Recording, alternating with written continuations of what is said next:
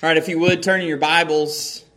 2 Peter chapter 1 will be in verses 12 through 21 here this evening. As we continue our study on preparing for persecution, topics of utmost importance for us as we face, or when we face, persecution. So far we've looked at our unity in Christ and our assurance of salvation, but tonight we will look at the truth that endures. We'll look at, as Josh said this morning, a sermon about the Bible from the Bible.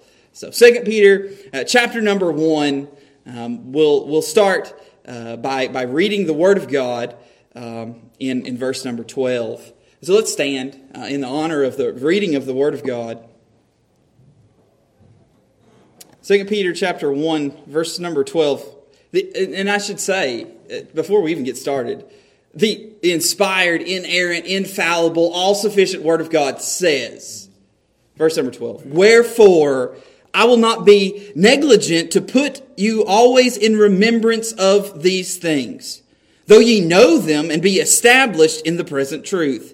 Yea, I think it meet, as long as I am in this tabernacle, to stir you up by putting you in remembrance, knowing that shortly I must put off this my tabernacle, even as our Lord Jesus Christ hath showed me. Moreover, I will endeavor that ye may be able, after my decrease, to have these things always in remembrance. For we have not followed cunningly devised fables when we made known unto you the power and the coming of our Lord Jesus Christ, but were eyewitnesses of His majesty.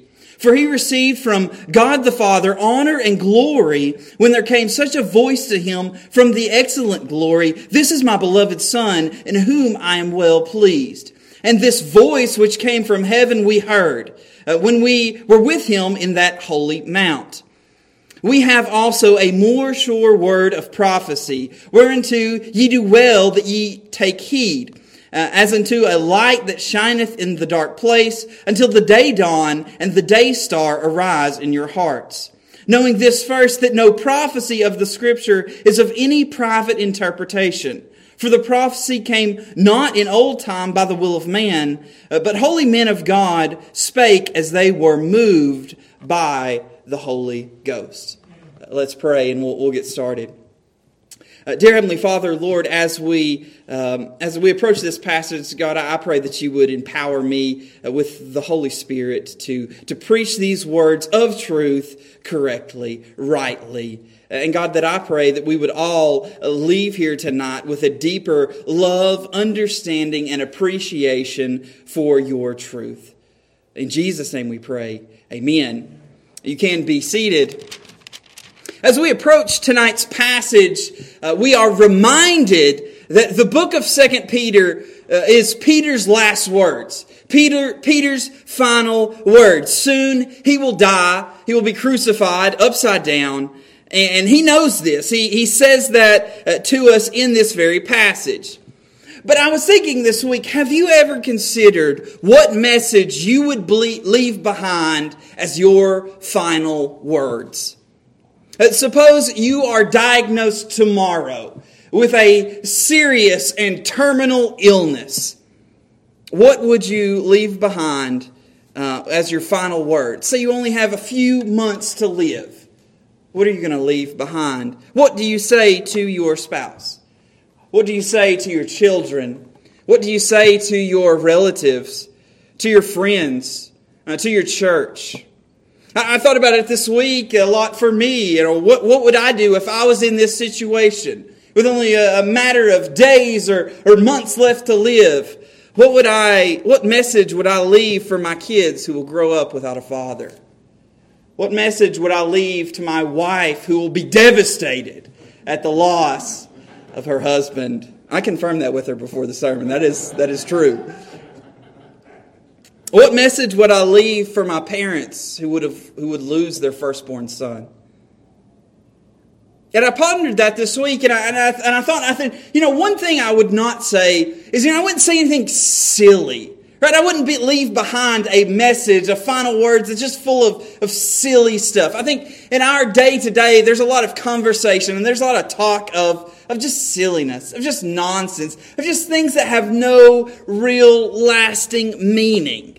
I would want to leave something behind that had meaning. I would want to leave something behind that was impactful. I would want to leave something behind to teach them to avoid the mistakes that I have made and learn how to live life well. I would want to be like Solomon was in Ecclesiastes. We've studied that recently. That's the type of last message I want to leave behind.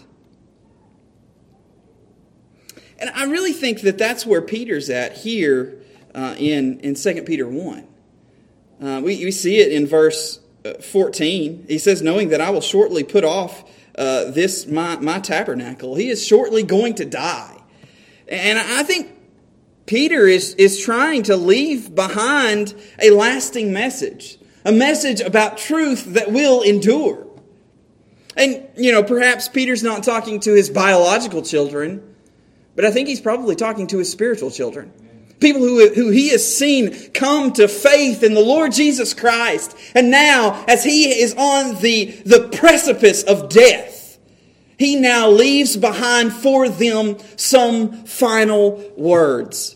And we have to see this as we approach this passage tonight. We have to feel this. That we have to feel the weight of what Peter is trying to say and trying to convey in these words here tonight. That these are his final words. That he could have picked anything to say. But these are the final words that will be said by him. And he even begins here in verse number 12 with a wherefore or a therefore. So really this is just a continuation of all that he's been saying in chapter number 1. So we've been talking about our unity in Christ. Well, he's going to say in tonight's passage, well, where do we learn of our unity in Christ? We learn about it in the truth that endures. And even the last time we talked about our security in Christ. Well, where do we learn of our security in Christ? In the truth that endures. In the Word of God. So let's dive into our study here tonight, looking at this truth that endures. I have 3 points for you tonight, not 8. I'm way more loving than that. So I only have 3 for you tonight. 3 S's for you tonight, so you can look for those. But we're going to start with point number 1, the significance of the truth. And Peter is going to begin here in verse number 12 by giving us 4 reasons why the truth is significant. 4 reasons why we need the truth. And he says here in verse number 12, he says, wherefore I will not be negligent to put you always in remembrance of these things, though ye know them, and be established in the present truth. So reason number 1 why the truth is significant, or reason number 1 why we need the truth, is that we need the truth fundamentally. It says there in verse 12, at the end of verse 12, we are established in the present truth. Truth is the foundation of the Christian life. Christianity is not a religion that is founded upon emotions or founded upon feelings. It's founded upon truth. In order to become a Christian, you must know some things. You cannot become a Christian and know nothing at all. You have to know some things in order to be saved. You say, well, what do you have to know? Well, you have to know the truth about who God is. You have to know the truth about who you are. You have to know the truth about what God has done for you. You cannot become a Christian and say, well, I don't even know who God is. I don't know what God's done for me. I don't know who I am. You have to know these things before you can become a Christian. It's foundational to the Christian life. And even as a Christian, as you are a Christian and you are abiding in Christ, you must continue to live in the truth. We grow closer and closer to God by learning more about Him. By learning more about Him, our lives are then shaped to be like Him. So truth is absolutely fundamental in the Christian life. And I think this is why sola scriptura was the battle cry of the Reformation. This is why men and preachers like Martin Luther would stand and say, my conscience is held captive by the Word of God. Because the truth is so foundational, so fundamental to the Christian life. So reason number one why you need truth, it is fundamental. Reason number two is that you need truth continually. It's still here in verse number 12. He says, wherefore I will not be negligent to put to you always in remembrance of these things, though you know them. So Peter here, he's talking about the truth, and he's saying, this truth that I'm talking about is not something new. We know that from Ecclesiastes chapter 1, verse 9, that there's nothing new under the sun. So when Peter here is talking about reminding them of these truths, he's not talking about some new truth. He's talking about a very old truth. The same old truths about who God is and what God has done. He's saying you already know these things. I'll stop or digress for just a second and say Christianity is in dire need of stopping trying to be innovative. There are so many people in Christianity today, they want to be innovative. They want to come up with something new, a new method, a new truth. No, that's not what Christianity is. Christianity is about old truths, foundational truths. And I'll be honest with you, I struggle with this in my life. I work, I'm a scientist, right? And, working for a Fortune 500 company, we want to be innovative. That's what we want to do. We want to innovate. We want to create new chemicals and new molecules and new things all the time. It's new. We want to be out in front of the rest of the world. But I have to flip a switch when I open my Bible. I have to flip a switch when I come to church because I don't want anything new. When I come to church, I want the same old truth that Christians have been believing for thousands of years. So let's not be innovative, but let's be founded in these old truths. And he says here, and we need them continually because we're forgetful. In verse 12, verse 13, and verse 15, he uses the term remembrance. He says he wants to put you always in remembrance in verse 12. Verse 13, putting you in remembrance. Verse 15, always in remembrance. We're forgetful people. And Peter is saying here, you need to be reminded of these old and glorious truths. I want to tell you something. Over the course of your life, you've probably forgotten more than you've remembered. You ever think about that? I pondered that this week, and we're just overloaded with information that we forget way more than we remember. I thought about it this. I'll give you an example. I've been saved for 9 years and have been faithfully attending this church for 9 years. And I say this not to boast, but really just as an example. I'm pretty much here every service. Sunday morning, Sunday night, and Wednesday night. And by my calculation, that is well over 1,000 sermons that I have heard in 9 years. I have heard Josh preach 1,000 times. That's a lot. How many of those sermons do you think I remember? I can tell you it's way less than 1,000. I mean, there's some that I remember parts and pieces or, a really clever 3 points that were all the same letter. I mean, there's some that I remember. But for the most part, I don't. I mean, think about that in your life. How many sermons have you heard? I mean, some of you all have been saved much longer than I have.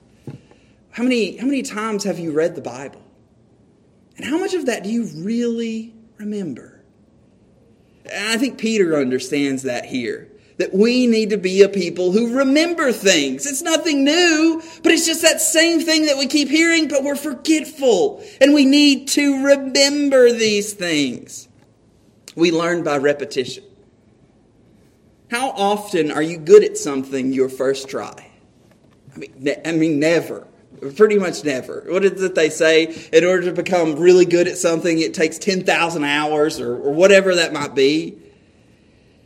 Do you think that you're going to be good at godliness on your first try? Or good at godliness with minimal effort? we have to be a people who are continually seeking and pursuing after the truth. Peter knew that firsthand, right? Luke chapter 22, verse 61 says, "And Peter remembered the word of the Lord." Now, I want to give you some backstory. This is right after Peter denied Jesus. Peter remembered the word of the Lord, how he had said unto him, "Before the cock crow, thou shalt deny me thrice." Peter said, "Wow, I really wish I would have remembered what Jesus said before I denied him 3 times." Peter knows firsthand that we must be a people of remembrance. A people that remember what Jesus says. I mean, some other examples from the Bible. Think about the Passover. That was something that God established for remembering what He had done for them. Take it into the New Testament. The Lord's table. We are remembering the body and the blood that was shed for us by Christ. Remembering. God knows we're a forgetful people, and we need to remember these things often. You say, remember what specifically? I mean, I think it's God and the gospel. It's the core truths of Scripture. You would think that we could get even the most basic, but we're still prone to forget those things. Some other Bible verses here. 2 Timothy 2:14 says, "Put them in remembrance, charging them before the Lord that they should strive not about words to no profit, but to the subverting of the hearers." John 15:20, Jesus says, "Remember the word that I have said unto you, the servant is not greater than his Lord. If they have persecuted me, they will also persecute you. If they have kept my saying, they will keep yours also." We have to be a people of remembrance. Over and over in the Bible, it's telling us, remember this, remember this, remember this. Oftentimes, the church desires revival and reformation, and I do as well. I would love to see revival here in this place, in this town, in this nation. But if we are going to see revival and reformation, we need to stop trying to be relevant and start remembering the core truths of Scripture. We need truth continually. That's number 2. Number 3, we're going to get through this. We need truth faithfully. In verse number 13, Peter says, "Yea, I think it meet." That word meet there is right. I think that it is right. I think that it is good that you would remember these things. I want to tell you something. This is going to sound really profound. Truth is good. I know, that one knocked your socks off. But truth is good. Here's another one for you. Lies are bad. I know, it's profound. And I shouldn't have to say that, but the world in which we live in today has everything distorted. Truth is ridiculed, lies are celebrated. So we need to say these basic things like truth is good. And Peter goes on here in verse number 13 that he says, "I think it meet that as long as I'm in this tabernacle to stir you up by putting you in remembrance." So Peter has a desire to stir these people up or to give them a wake-up call. He's saying, don't be lax about the truth. This stir you up is the same word that's used when the disciples frantically woke up Jesus to calm the storm. So you have the disciples and they're running to get Jesus to say, "Save us from the storm." Peter here is running to these people and saying, you must stand for the truth. You need to be faithful to the truth. We need to be people who will stand for the truth without compromise. We need preachers that will preach the truth and Christians that will believe and live out the truth. And just because times get hard, that doesn't mean you can compromise on the truth. As we prepare for persecution, hard times will come. That'll be the real test on whether or not you stand for the truth. It's easier to stand for the truth when everything around you is going all fine and dandy, sunshines and rainbows. When hard times come, when persecution comes, will you still stand for the truth? We must be faithful to the truth. One final one here, and then we'll move on. Fourth reason is that we need truth urgently. He says here several times in verse 12, he says, I will not be negligent.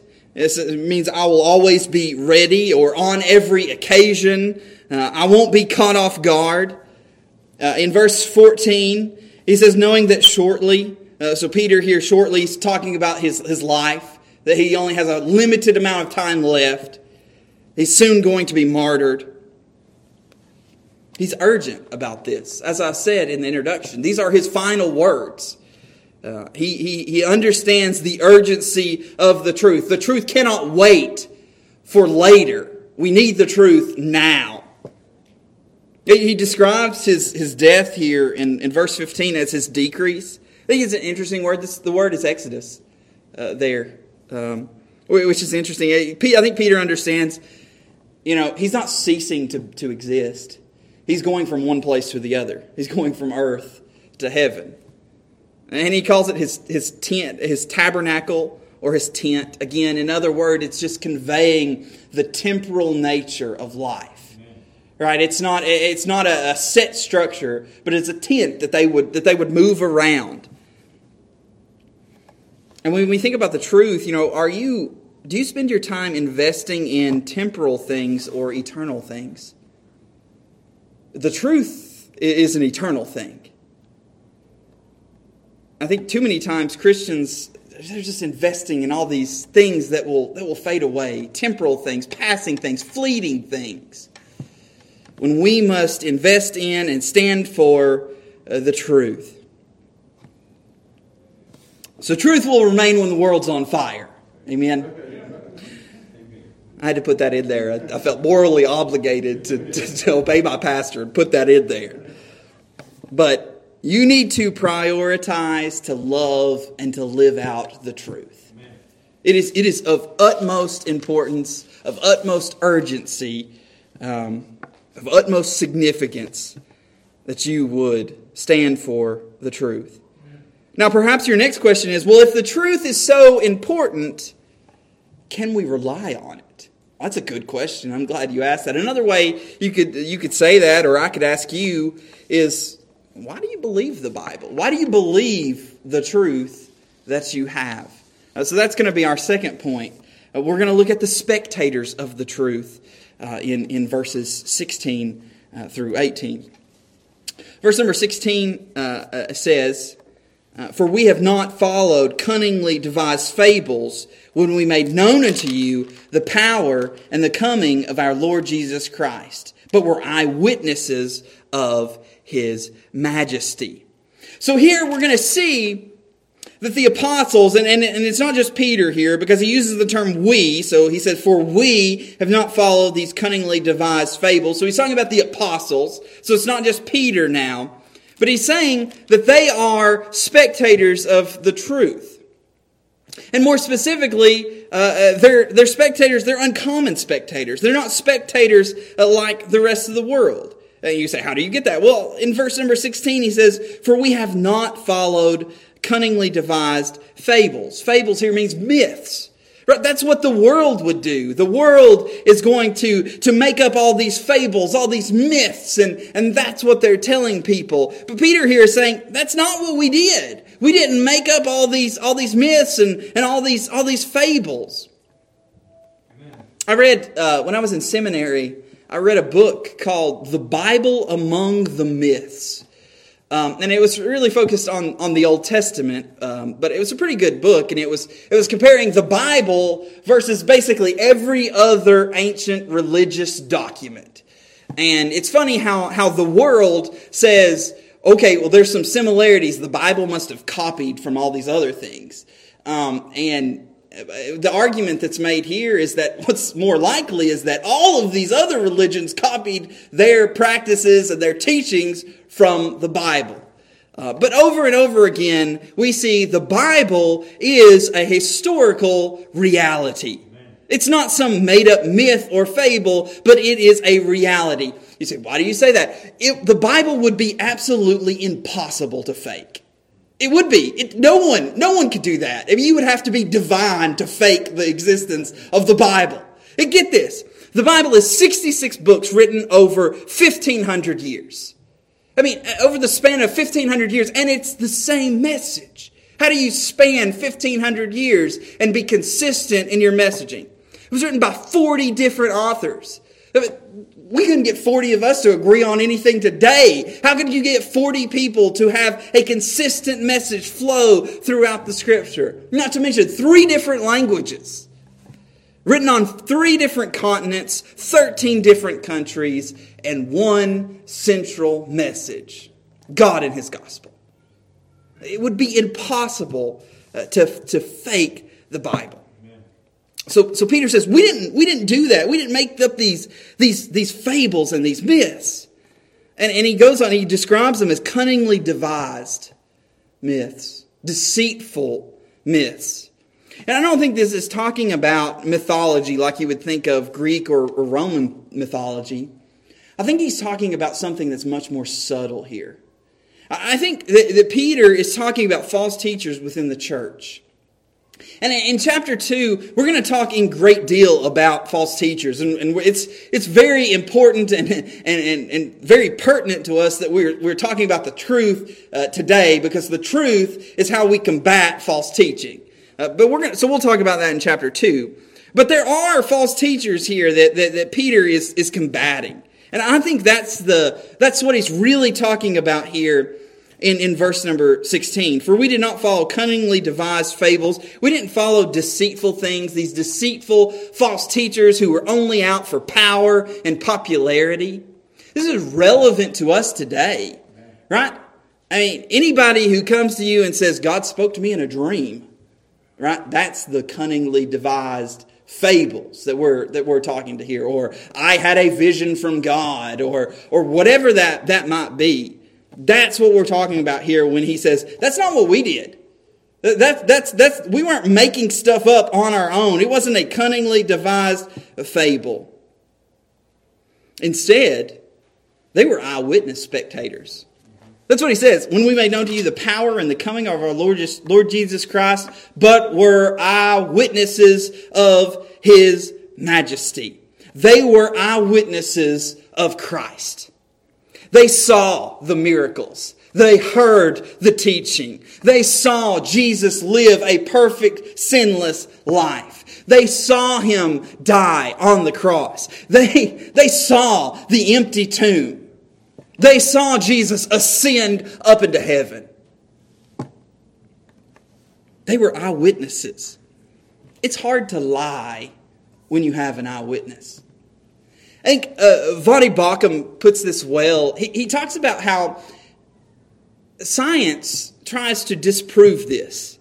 And they do so by applying the scientific method. And they say, well, none of that's reproducible. Well, neither is George Washington's life. It's a terrible argument for a historical event. Historical events are not proven by the scientific method. They're proven by what's called the evidentiary method. Right? You prove historical events by evidence and eyewitnesses, not the scientific method. Because if we apply the scientific method, again, I can't prove that George Washington or Abraham Lincoln are alive because I cannot recreate their life. There's no repetition when it comes to life. It is a temporal one-time event.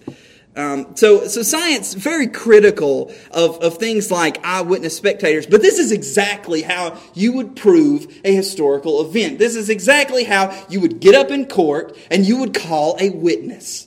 And you would say, what, you were there, right? All of these false teachers who have these cunningly devised myths or bad teaching about Jesus and who He was, you would say, were you there? Because we know a guy who was there. Peter, come on up to the stand. What do you say? You were there. They were eyewitnesses.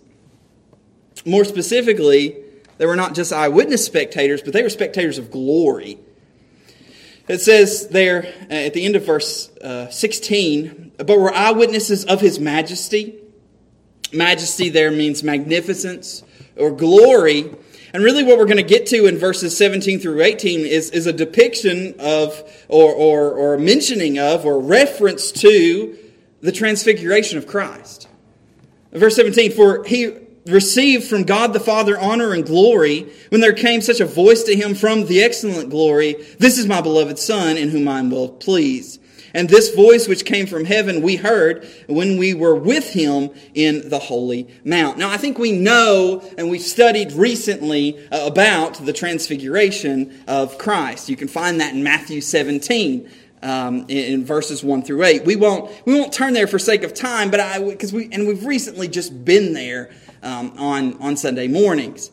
So here in Matthew 17, or at the transfiguration of Christ, the glory of Jesus is revealed to him, and his face is shining, and there's this shining cloud that's coming down out of heaven that's saying, this is my beloved Son in whom I'm well pleased. And Peter and John are falling down on the ground, and they don't know what's going on. They're scared to death. Peter speaks up, and he's like, maybe we should build a tent for each of you. And it's a crazy event. But what's happening here is the Father is revealing the glory of the Son. And they are eyewitnesses to the transfiguration of Christ. This is the confirmation of the Son in nature and in essence. That they are being eyewitnesses to this once in a lifetime, once in a universe event that is happening here on this mountain. And so when they say that they are eyewitnesses of the majesty, not only did they, run into Jesus once, but they are in the inner circle of who Jesus was. They have seen things that no one else in the world has possibly had the privilege of seeing. And then they go on to say in verse 16, Peter says that when we made known unto you the power and coming of our Lord Jesus Christ. So this is talking about the second coming of Christ. And the transfiguration is a foretaste of the second coming of Christ. So when Christ returns in glory, the transfiguration is not just the revealing of the glory of the Son or the confirmation of the Son. It is those things. But it's also a foretaste of the second coming. So because of the transfiguration, Peter and the rest of the apostles have been faithfully preaching the power and the coming of the Lord Jesus Christ. And I really think that this is the specific false teaching that Peter is kind of combating here. I think the false teachers are saying something different. We don't know exactly what that is about the second coming of Christ. And Peter's saying, listen here, man. I was there. I was scared to death, with my face planted in the ground on top of that mountain. I was an eyewitness of the glory of the Lord Jesus Christ on the mountain. He was transfigured before my eyes. It's hard. I mean, what do you say to that if you're the false teacher? Well, I thought something else. I don't know. So they were spectators of the truth. And I think all of this teaches us that we can rely on the truth of the Bible because we have eyewitness spectators. This was not written by, some guy off the street who claimed to have a vision of God. But these were eyewitness spectators. So we can trust the truth because of that. But that's not all. It gets better.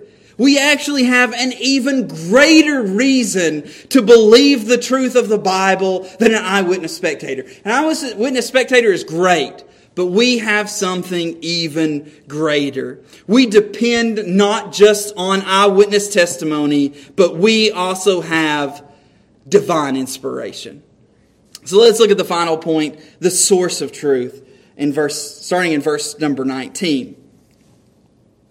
It says, we have also a more sure word of prophecy. You say, well, what does that mean? What does that mean, a more sure word of prophecy? Truth is more important than experience.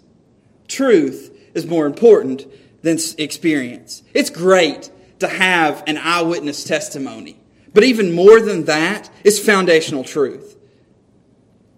And again, Peter's writing all of this to combat these false teachers. I think that he could have challenged the authenticity of these false teachers. These false teachers would probably said something like, well, I had a dream, or I had a vision. And Peter could have said, your vision's fake, or your dream's not real. But he doesn't do that. He doesn't challenge the authenticity of their experience because he doesn't need to. You see, no matter what the false teachers' experiences may or may not have been, the Bible is more reliable than any experience. Amen. You say, well, but how is the Bible more reliable than Peter's eyewitness testimony? Than Peter, living and walking with the Lord Jesus Christ? How is that really more reliable? Well, think about it. Not all of the apostles observed everything. Right? Some of the apostles saw some things. It's only 3 of them on the Mountain of Transfiguration. And, Matthew, he wasn't even up there. So, he didn't see everything. But in the Bible, we have the totality of God's revelation. In the Bible, we have all that God has seen fit to reveal to us. That's awesome. I think we get so caught up with the whole, hey, I really wish I should have seen Jesus. There's an old Southern gospel song that says, I wish I could have been there. I won't sing it to you because I really can't remember how it goes, but it goes something like, I wish I could have been there when the thousands were fed with 2 fish and some bread, and see the little boy that was packing up the rest. I wish I could have been there, yada, yada, yada. It's talking about all the events and the miracles of Jesus' life, but the concept of the song is, I wish I could have been there. And I think I can resonate with that, or I wish I could have been there. But I think we overlook the fact that we have something better. We have before us the complete revelation from God. That's even better than being there. We have God's very word. God could have placed us in that time, in that place, but He didn't. He placed us here, and He gave us His word. He gave us the truth that transcends time. And we have that at our very fingertips. We have a more sure word. So we got to stop trying to get a voice from heaven. We have to stop trying to have dreams and visions, right? That's what's, I feel like that's placed on a pedestal in our culture of Christianity today. Things like that. We have something far better than a voice from heaven. We have the very Word of God. Let's cherish and enjoy and love the great gift that God has given us. Amen. He goes on in verse number 20, and he says, knowing this first, that no prophecy of the Scripture is of any private interpretation. Interpretation here, it's kind of a tricky word. It really means origin. So it's really saying no prophecy of the Scripture is of any private origin. Really what he's saying here is that Scripture does not come from man. Scripture comes from God. Jack MacArthur, who is John MacArthur's father, he was also a pastor, said this. He said, this one verse explodes the idea that man had anything to do with inspiration. B.B. Warfield has also said that because of verses like this, the Bible is the very Word of God in such a way that when the Bible speaks, God speaks. Right? That's what we have to know. The Bible is not from man. It is from God. So there is no private interpretation. The interpretation of the Bible is not left up to you and to me. It's not private interpretation. We believe in proper interpretation. We believe that there is one correct way to interpret the Bible. Amen. We believe that the Bible is historical. that the church at Ephesus was a real church. That it's not some figurative church out there, but that was a real church. That when the Bible was written, it was written to real people. Amen. So it's historical. And we believe that the Bible should be interpreted literally, not symbolically, unless otherwise stated. I mean, there's some symbolic things in the Bible, especially when we talk about, some of the end time stuff, because the writers, their minds were blown and they were like, it was like this, and we just don't have words to describe some of these events. But for the most part, the Bible should be interpreted literally.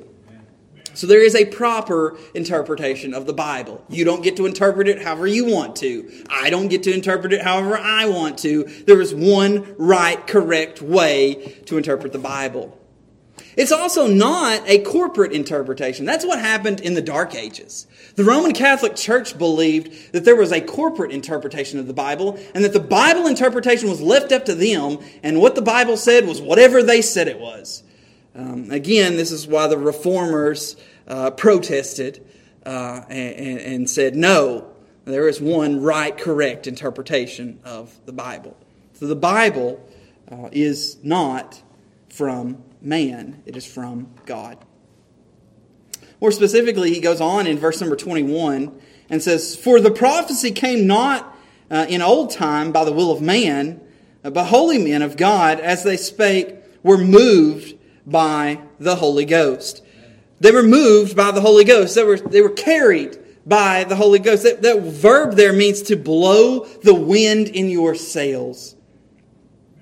It's the same thing as 2 Timothy 3:16 says, that all Scripture is given by inspiration of God, or when translated literally from the Greek, that verse means all Scripture is God-breathed. So all Scripture comes from men who were moved by the Holy Ghost. 3,800 times in the Bible, it says, God says, or thus says the Lord. 3,800 times. Every word in the Bible is inspired by God. All parts of the Bible are inspired by God. It's not just some words are inspired by God and some aren't. No, they're all inspired by God. It's not some parts of the Bible are inspired and some aren't. I think there's a lot of people in Christianity today who say, well, creation, that's not inspired by God, but the Jesus part, that was inspired by God. No! It's all or nothing. All Scripture is inspired by God. Every word is God-breathed. And we're not talking about dictation. So when the apostles wrote, they weren't just dictating verbatim, word from word, that they had no power over their pens. But God gave them the freedom to exercise some of their personality in their writings. That Paul doesn't write the same as Peter does. That the four Gospels are not the same. And there's no problem with that. We see it from different perspectives. But at the end of the day, the Holy Spirit was superintending over each one of them. At the end of the day, the Holy Spirit was ensuring that nothing would be incorrect in what they were saying. That they would write down at the end of the day the exact thing that what God wanted them to write down. I heard it used this week as an example. Maybe it's helpful for you, maybe it's not. As an escalator. It's like an escalator. It's like the Holy Spirit was an escalator. You were on the escalator, but the Holy Spirit was carrying you on that escalator and was ensuring that you got to the right place. How much control do you have when you're riding an escalator over getting to the right place? You have zero control. The escalator is just taking you from point A to point B. Now, you're still on the escalator. You don't cease to exist on the escalator. You're still an individual person on the escalator, but, the carrying you along and ensuring the accuracy is all the work, was all the work of the Holy Spirit. And because of this, because the Scriptures do not come from man, and because the Scriptures are inspired by God, there are some great, glorious truths that we get to enjoy. We get to enjoy inerrancy. That the Bible is totally and completely free from error. Amen. Psalm 19, the law of the Lord is perfect, converting the soul. The testimony of the Lord is sure, making wise the simple. Get this. Just as Jesus, the incarnate Word, was free from sin, the Bible, the inspired Word, is free from error. Amen. Not only is it inerrant, it's trustworthy. That we know that human language can convey truth. There are some people who would say, truth cannot be known. You can't know the truth. You can't, because we're all human and we all err, it would be impossible for us to have any inkling or understanding of the truth. Well, that's not true. Because of divine inspiration, we can have access to the truth. Amen. And the Bible is sufficient. 2 Timothy 3:16 again, all Scripture is given by inspiration of God and is profitable for the doctrine, for reproof, for correction, for instruction in righteousness, that the man of God may be perfect, thoroughly furnished unto all good works. So the truth has authority. But not only that, we must obey the truth. He says that here in verse number 19. We also have a more sure word of prophecy, whereunto you do well that ye take heed. So we have to take heed to this word of truth. We must believe the truth. We must obey the truth. We cannot be indifferent to the truth. In Ephesians chapter 6, we are instructed to put on the belt of truth as a part of the armor of God. And I've preached that passage before. But that belt is so foundational to our lives, to our spiritual lives. The belt in those times, and for a soldier, it would secure your clothes so that you didn't trip over your own undergarments. Right? They would have a long tunic. It was kind of like a flowing dress shirt thing. And if they didn't secure it in their belt, they would trip and fall. And really, they'd be defeating themselves when they went into battle. So this belt, it would ensure readiness. In the same way here, right? When we must take heed to the truth, we must put on our belts of truth. We must be ready when persecution comes. We must not be caught off guard, that we must live out and obey the truth of the Word of God. He goes on to call it a light that shineth in a dark place. Now again, we know that the incarnate Word of God, Jesus, was the light of the world. And here, the inspired Word is also referred to as light. So no matter what happens, there will always be light shining into the darkness. That's wonderful, right? To know that there is light shining into the darkness. And that the darkness is unable to extinguish the light. But people prefer darkness over light. So we must be people like Psalm 119. People who say, thy word is a lamp unto my feet and a light unto my path. Right? We must take heed. We must be people who love and live for the truth, the Word of God. And one final thing, and then we'll be done. How long will the truth last?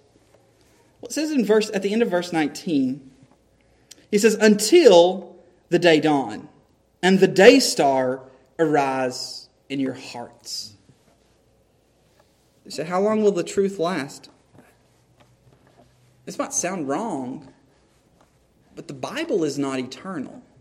The truth is eternal, but the Bible is not eternal. It sounds wrong just to say that, but hang with me for a second. At the return of Christ, we will exchange the inspired word for the incarnate word. When Jesus returns, we will have the Word. We will no longer have a need for the Bible anymore. At morning star here, it means the light bringer. That's really what it means there. Day star or morning star It means the light bringer.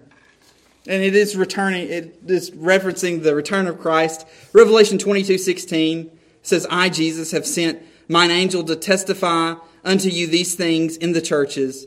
I am the root and the offspring of David, and the bright and morning star. He's talking about the return of Christ. So it says here in verse 19, until the day dawn and the day star arise in your hearts. Until Jesus returns. Now, as we wait for the morning star or the day star, I would encourage us to be like another morning star. I'm going to tell you about another morning star. John Wycliffe was referred to as the morning star of the Reformation.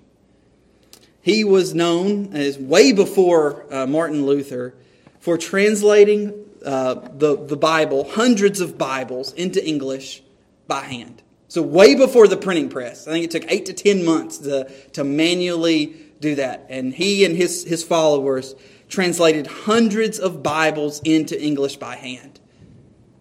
Because they desired to see the Bible get in the hands of the common people. They had a very high view of Scripture. They believed that the truth would endure.